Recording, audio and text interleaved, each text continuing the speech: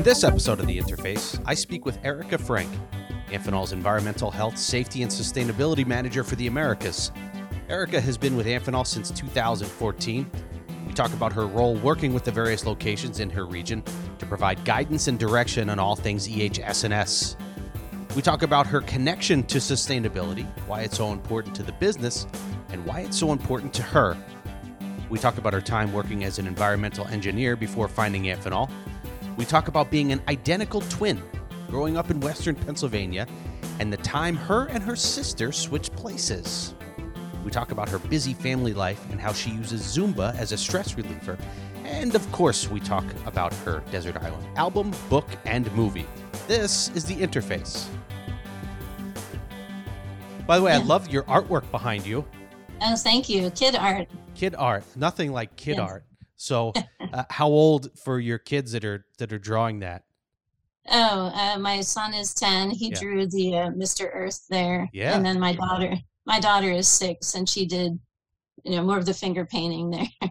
Mr. Earth, how appropriate for someone who's in EHS&S, Erika, to have. Why do you think it's on my bulletin board? To have Mr. Earth on your home office background. But thank you for doing this today.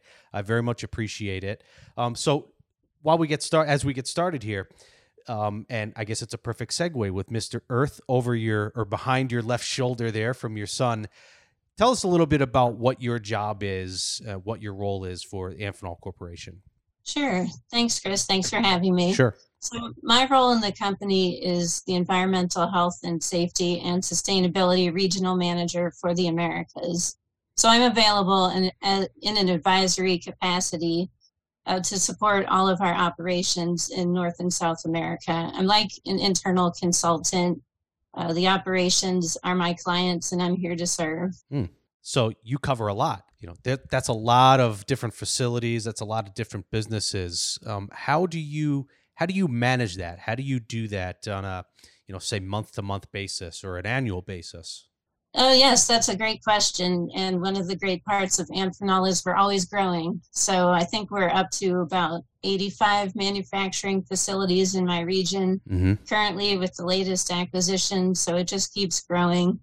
I've been in this role about 2.5 years, nearly 2 of which have been in the pandemic. So I haven't been able to visit everyone as much as I would like to. That's certainly my favorite part of the job is seeing all the different facilities and the different manufacturing processes and meeting the different people. I feel so lucky to be able to get to do that. But managing everybody's needs on a month-to-month basis, you never know what's going to come up on any given day. That's also what makes it exciting. Balancing that with what some of our longer-term objectives are to promote sustainability within the company as well. Sustainability has certainly become more and more of an important topic, not only for the Amphenol Corporation, but for many corporations around the world. Just if you could briefly just describe the Amphenol overview of sustainability efforts that have been going on, whether it's in your region or the other regions around the world. Sure. I would say the starting place for sustainability within Amphenol was really just trying to measure our performance. So we started a few years ago by developing sustainability metrics, rolling out a data collection system for our manufacturing operations to report their data, and then an annual effort to roll up the data into our sustainability report, which your team helps us publish. Right. So we've been looking at that for the first 3 years, but it's a really exciting time in sustainability right now because I think we're ready to transition from measuring to more action. We want to encourage our facilities and our operations to take more initiatives to improve their sustainability performance. And so the first step of that is education. So we're currently in the process of developing some educational materials to help spread the word about ESG. That's another word for sustainability. So environmental, social, and governance. So there will be some ESG training coming out for our senior leadership, our general managers, and our operations as well. That's the starting place. So one of the initiatives that we're excited about is the STAR program that we're going to be rolling out. It's sustainability through action and responsibility. So it's an incentive program to encourage our operations to develop innovative solutions for environmental, health and safety, social, and product sustainability. There will be some financial incentives to help our operations get these programs off the ground. The STAR initiative being something that's going to be rolled out shortly here for trying to promote sustainability efforts at the divisional level throughout the corporation. And again, we've heard this in the sustainability reports, the annual reports, and a lot of the presentations that have been given at the corporate level too, that sustainability is just good business, right? We heard it from Adam Norwood on down when it comes to this. Why is it so important to you? I mean, what is it that really connects with you when it comes to sustainability in our business? Oh, thank you. Sustainability is the ability to meet the needs of our current company and generation without compromising the ability of future generations to meet their needs. And as a parent and a global citizen, I absolutely would love to leave the earth in a better place than how we found it. And that's something I've always been very passionate about in my life. No, and that was going to be my next question. Is this something that was important to you regardless of the job that you have? Or have you always been, environmentally and socially conscious when it comes to these issues? I've always been interested in environmental matters. I started out my career as an environmental person, and I've taken on health and safety, and I've been learning a tremendous amount about sustainability as well. But I would say it started for me in high school. As part of the biology club, we had a chance to travel to Costa Rica and visit the rainforests, and I realized, our duty as citizens on this earth is to protect places like that and to keep them beautiful and thriving for future generations. And then I also learned about the Love Canal tragedy. So for those who may not be aware, there was a hazardous waste, toxic waste dump in the state of New York, and they built an elementary school on top of it and a neighborhood around it. And people had toxic chemicals oozing into their basements. People were sick, they died, they got cancer. And I just felt very, very inspired to be the sort of person who could prevent those things from happening in the future. No, it's a great answer. And I can see why this is important to you for sure. And not that this isn't for other roles that, you would have throughout a company like Amphenol, but it seems like for someone in a position like yours, you really have to be invested in it more from just a professional standpoint. It has to be personal for you, I think, to really matter and to make a difference even more so than you would from just doing the X's and O's of the particular role. Is that fair to say, or? I would say so, certainly. Okay. Especially, and not just environmental, but with safety professionals as well. Yeah. They're really invested in caring for the people around them and making sure they go home in the same condition that they went to work in. Yeah, this profession, I would say it does attract those who care for the earth, care for others. Yeah, and I'm not trying to discount, all the engineers out there saying that they don't like engineering. That's not. Well, I'm an engineer. Yeah. This is it's a bit of a different mindset, right? It's more than just showing up and doing paperwork. It really has some meaning and feeling and almost emotion to it as you work through some of these projects. In your time with Amphenol so far, can you talk about maybe an example of a success that you had in consulting and working with an Amphenol division over the past few years that you were really proud of? Well, I am actually really proud of the work that we've done for the sustainability report, to be honest. There are times when I felt like we've done the impossible. We collected data from all 7 business groups. We were up to 191 manufacturing facilities last year. It'll be 208 or more this year. there aren't a lot of groups within Amphenol that have that sort of reach and responsibility. And it was really fun for me to do.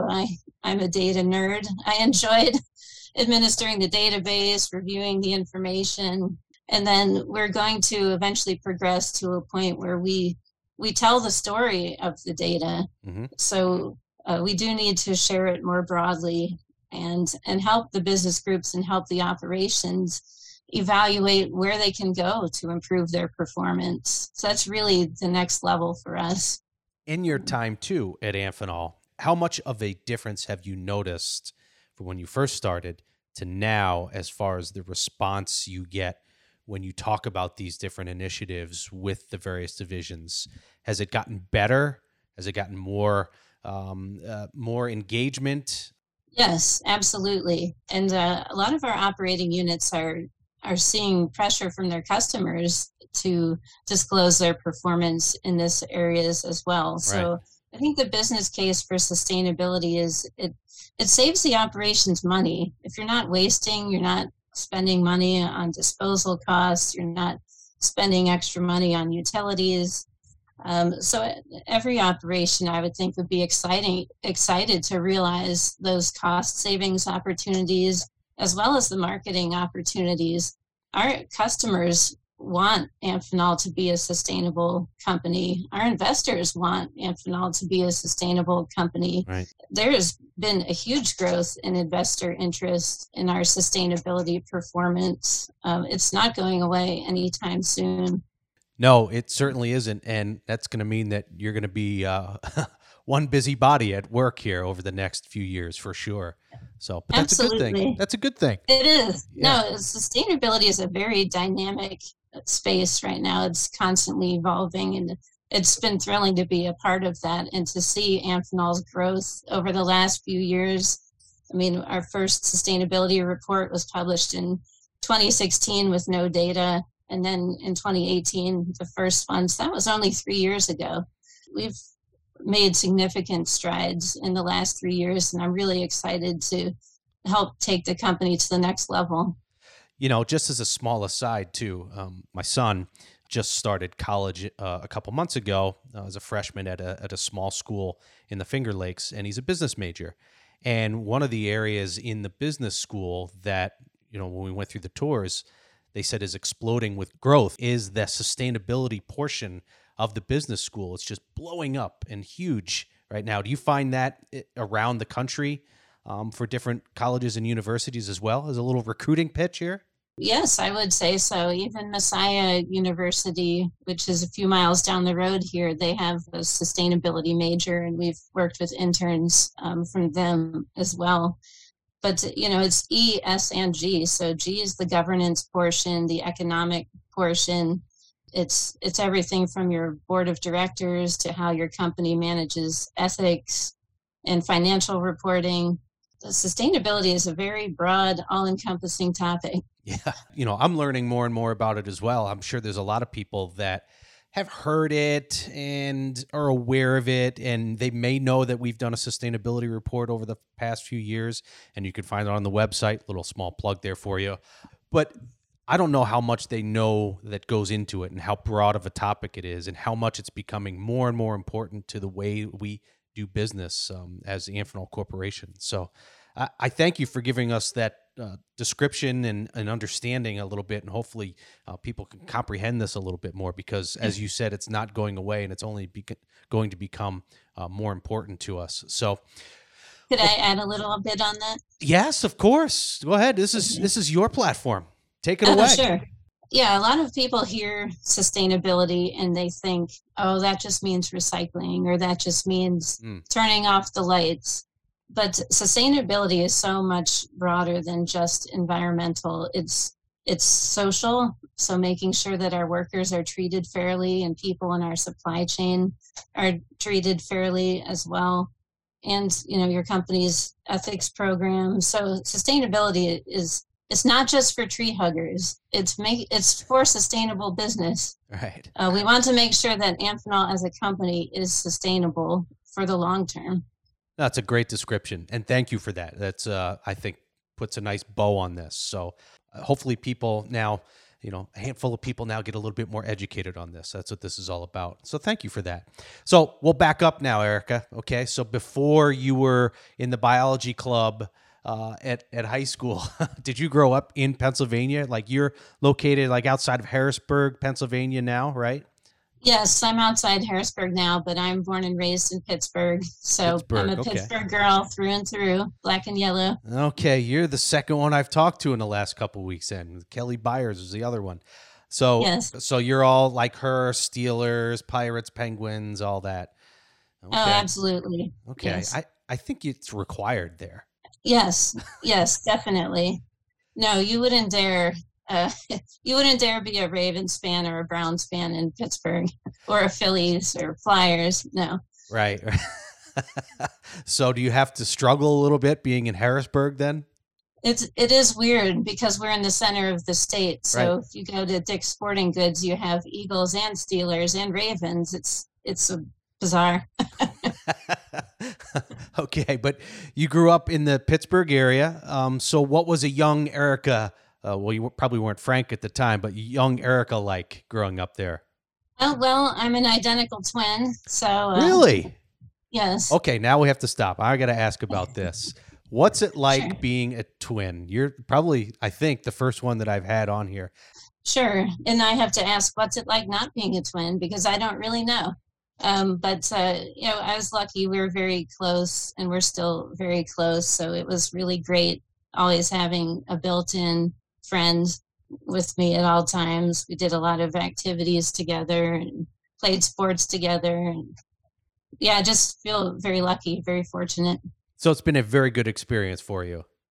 Yes. Yeah. So we're identical. We didn't know that though growing up. We were told we were fraternal. Yeah. And we participated in a twin study in high school, and they took our blood and they told us, "Did you know that you're identical?" We said, "No." We had no idea. That was kind of mind-blowing. So do you not look identical? No, we do. We look identical. We sound identical. We have similar interests, but slightly different. For example, we both studied civil engineering in college, but I went the environmental route and she went into building construction. But we're similar yet different. Yeah. Did you guys like fight and argue a lot like any regular siblings would, or was it pretty mild? It was pretty mild. Yeah. I mean, we had maybe in high school a little bit, but no, we've gotten along pretty well our whole lives. Okay, now the obvious question. Did you ever switch for one another, whether it be for a test or a date or a game or anything like that? Come on, everyone wants to know. We did. Did you really? We did decide to switch places in high school one day. We did it on April Fool's Day. Yeah. So the only problem was when she had French class and I took Spanish, so I obviously couldn't handle French class for her. So we did switch back and forth throughout the school day. Some of our teachers knew what was up and some did not, but it was weird. So we had some classes together too. And when they would call my name for attendance, I had to fight not to raise my hand. Yeah, I know. It's almost like playing a character or a spy or something like that. Yes. Yeah. That's hilarious. So is your favorite movie then Parent Trap? Are you going to pick that later on? No. Okay. I just thought maybe we get a preview of where you were going to go with this. Although Lindsay Lohan was great in that movie, though. The second version. Yeah. The original was, I think, Haley Mills or something like that. The early 60s Disney one. Yeah. I don't know why I remember that, but apparently it's stuck in the deep recesses of my mostly useless brain. So anyway, so you grew up in Pittsburgh. You said you then went to college. Where'd you go to college for and major environmental engineering? I went to Virginia Tech. Virginia Tech, a mountaineer. No, Hokies. I mean Hokies. No Hokies. I don't know why I thought West Virginia. Oh man. Okay, so you were a Hokie. Yes. Yeah. Blacksburg, Virginia. Yes, beautiful. I always say the best decision I ever made was to go to Virginia Tech. Why is that?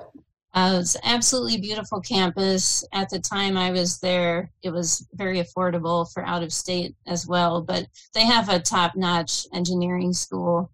I got a great education, made lifelong friends, and I just had the time of my life.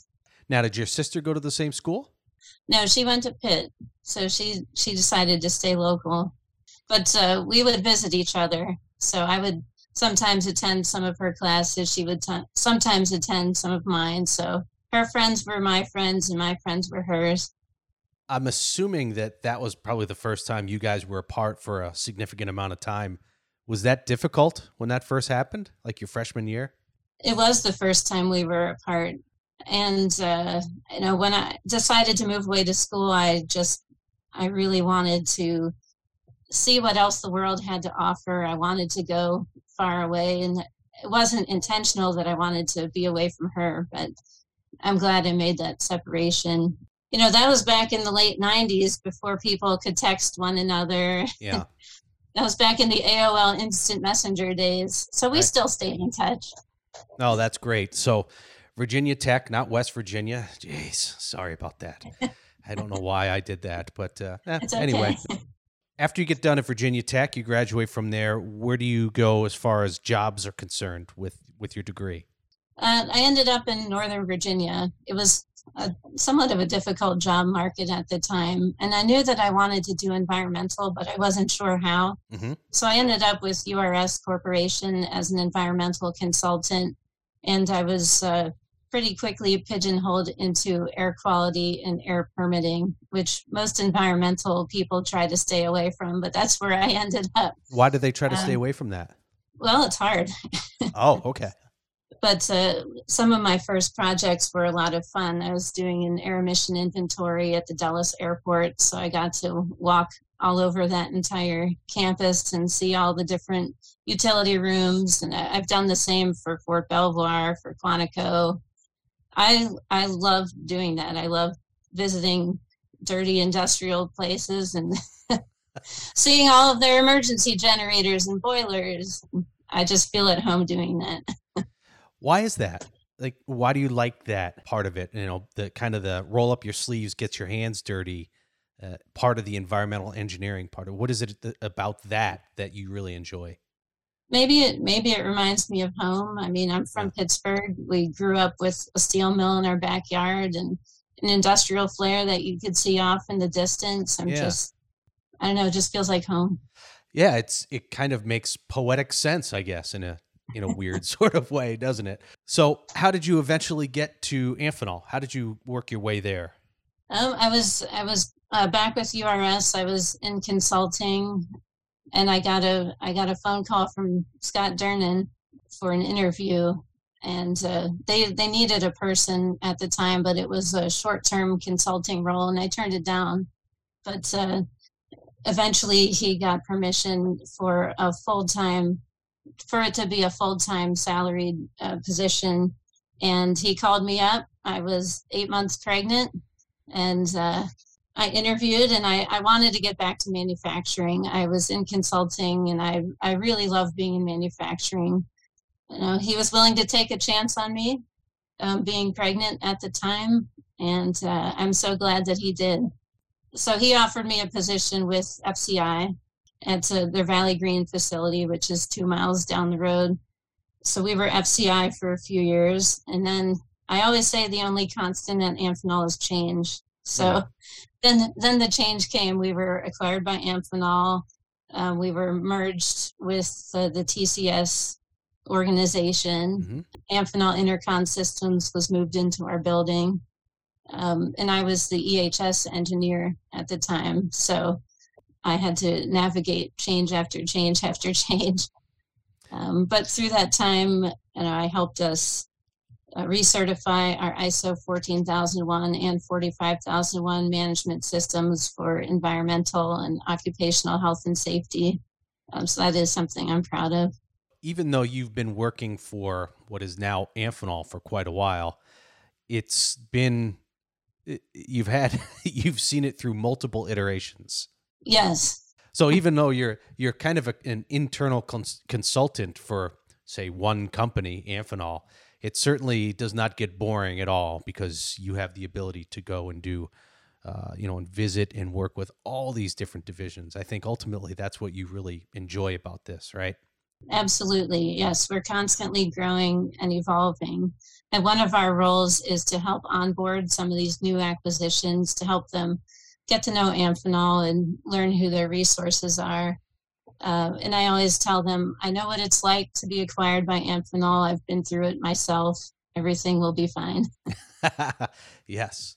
I really think most of the people that I talk to on here now are people that were part of an acquisition at some point. It's always fascinating. The stories are always different, but very much the same. Like, ooh, I don't know what's going to happen, and then it's all fine. So, yes. Yeah, I'm glad to hear that you had the same experience. So we'll get away from work now, and we'll see what you like to do when you're outside of work. I know you have a few kids. I see the artwork behind you. But what else do you like to do when you're not working? Well, we're a sports family, so every waking moment seems to be spent with youth sports. My husband coaches the travel baseball team, and I help coach my daughter's soccer team. We're always shuffling to and from sports practices and games.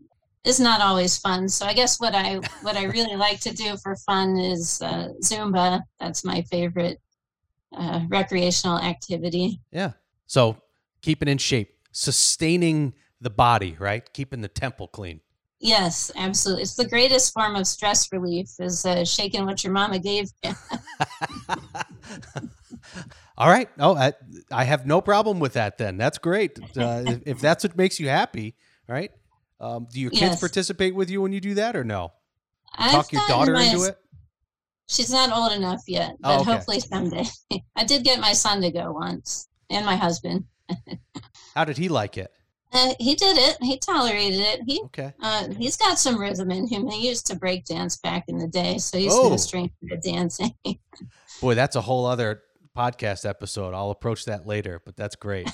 So now if I take you away, right, and put you on a desert island, okay, and you're by yourself, and I say, okay, you can bring with you one album, one book, one movie, all right? We'll start with an album. What album would you bring with you? You do realize this is the hardest question on earth as a music lover. I know. Because I love everything from Broadway to classic rock to rap music. I'm sure the demographic for your podcast probably doesn't want to hear about Lizzo or Dua Lipa. So I'm going to... hey, this is your desert island, not theirs. True. I have been in love with St. Vincent lately. But so I guess I'll pick an album that represents me as a nerdy piano geek. I have to go with Ben Folds 5, their Ben Folds 5 album from the mid-90s. Yes. I absolutely love it. Is it the one with Brick? No, that was even before Brick. Oh, it was before Brick. Okay. Yes. Yeah. All right. So Ben Folds 5. Nothing. Yeah, nothing that was ever released to radio, but it's still just a lot of fun piano rock music. I like it. Yeah, I remember them well from the mid to late 90s for sure. Brick was like their big hit, I think. So that's the one that instantly came to mind. But okay, Ben Folds 5. How about a book? A book, I have to go with George R.R. Martin's A Song of Ice and Fire series. So what eventually became Game of Thrones. It'll certainly keep you occupied. I mean, it's what, 1,000, 2,000 pages? I don't know, however long it is. I've already read the books, but I would read them again. I thought they were excellent. He's a great writer. He is kind of like the Bernie Madoff of writing. He would just keep expanding into more and more characters so that he never had to actually finish the storyline. I don't know if he'd want to be described as the Bernie Madoff of writing, but I get your point. I see where the comparison comes in. Finally, a movie. What movie would you pick? We'll go with a classic comedy. I'll say The Princess Bride. Oh, okay. You know, I once was on a flight with Wallace Shawn. You know who Wallace Shawn is? Oh, is he the inconceivable guy? Yes, he's the inconceivable guy. I had to say it to him, and he just smiled. And then I thought, you know, he's probably heard that from 50,000 people over the last 30 years. And I just happened to be the latest one to say that to him. But yeah, that's a great movie. Wonderfully written. Great story. Yeah, good choices. Well, Erika, listen, I thank you very much for doing this today. Hopefully people learned a little bit about sustainability and your role as a EHS&S manager for the Americas. Thank you so much. Oh, thank you, Chris. Thanks for having me. I appreciate it.